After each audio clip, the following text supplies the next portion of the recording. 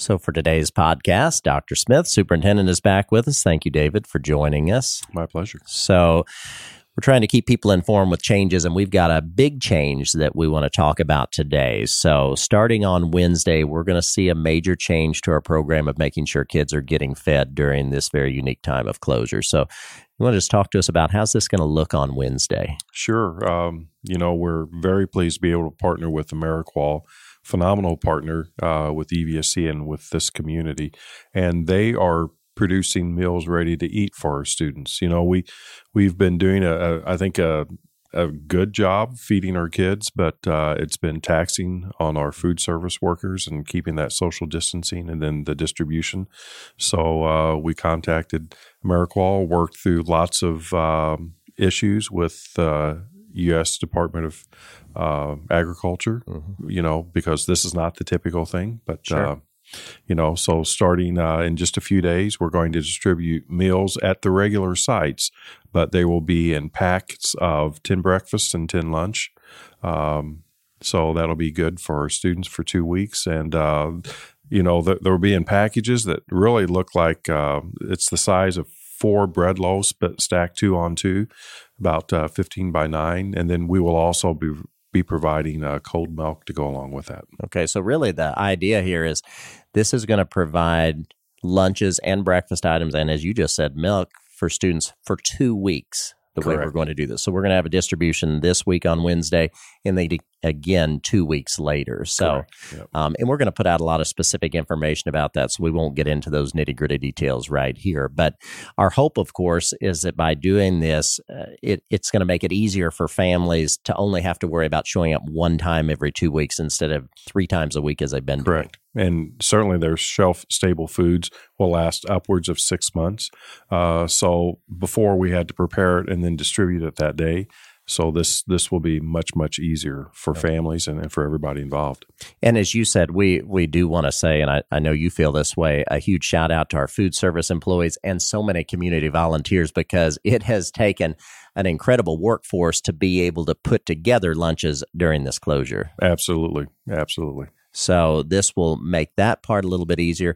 And when you say, let me just ask you a little more about relaxed guidelines from USDA, because of course we always have to follow food guidelines. We don't just decide what to pack in lunches, or even during a regular school year scheduling lunches, we have to hit those guidelines.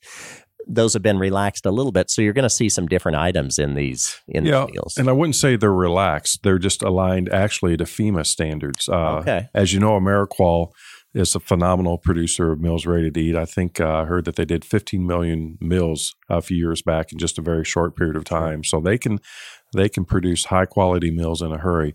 But one of the tasks that we were challenged with was to receive a waiver to go past the regular amount of time that typically we can use to distribute food. Okay. And then the nutritional guidelines were just adjusted slightly, but they were adjusted for FEMA. And I'm grateful to USDA for doing that, because they moved very quickly. That doesn't always happen with governmental entities. So grateful for that.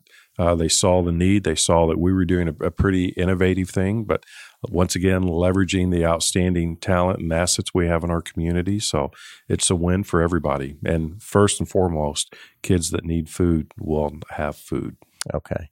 And I did just want to touch on here, the great thing about this is instead of coming 3 times a week, as we said earlier, you're going to be coming Wednesday and then coming back 2 weeks later. But we do want to make sure people understand you're going to be carrying more. So do you want to touch on that for a second? Because we want people to be prepared when they come. Yes. Instead of grab and go bags, they're going to be grab and go boxes, and then also a gallon and a half of milk.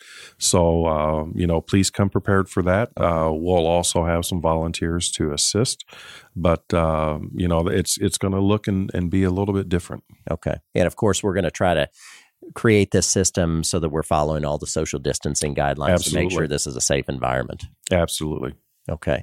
Well, thank you very much for coming in again. And I know, again, it goes without saying, you've said it twice, just how much we value our community partnerships, and AmeriQual is a great example of them. Absolutely. I mean, this community is pulling together, and thank God that Southwest Indiana seems to have not been hit as severely as other parts in our state and our country. And I think that's because of the leadership of city and county officials and healthcare providers just really knocking it out of the park and working tirelessly to make everybody, as healthy as possible. So thanks to our kids, thanks to our parents, thanks to our community, thanks to our staff. Okay. Well said, Dr. Smith. We'll get these specific bits of information posted on the website along with on EVSC social media. We're even going to send out a phone call and text to make sure that everyone in our school gets this information.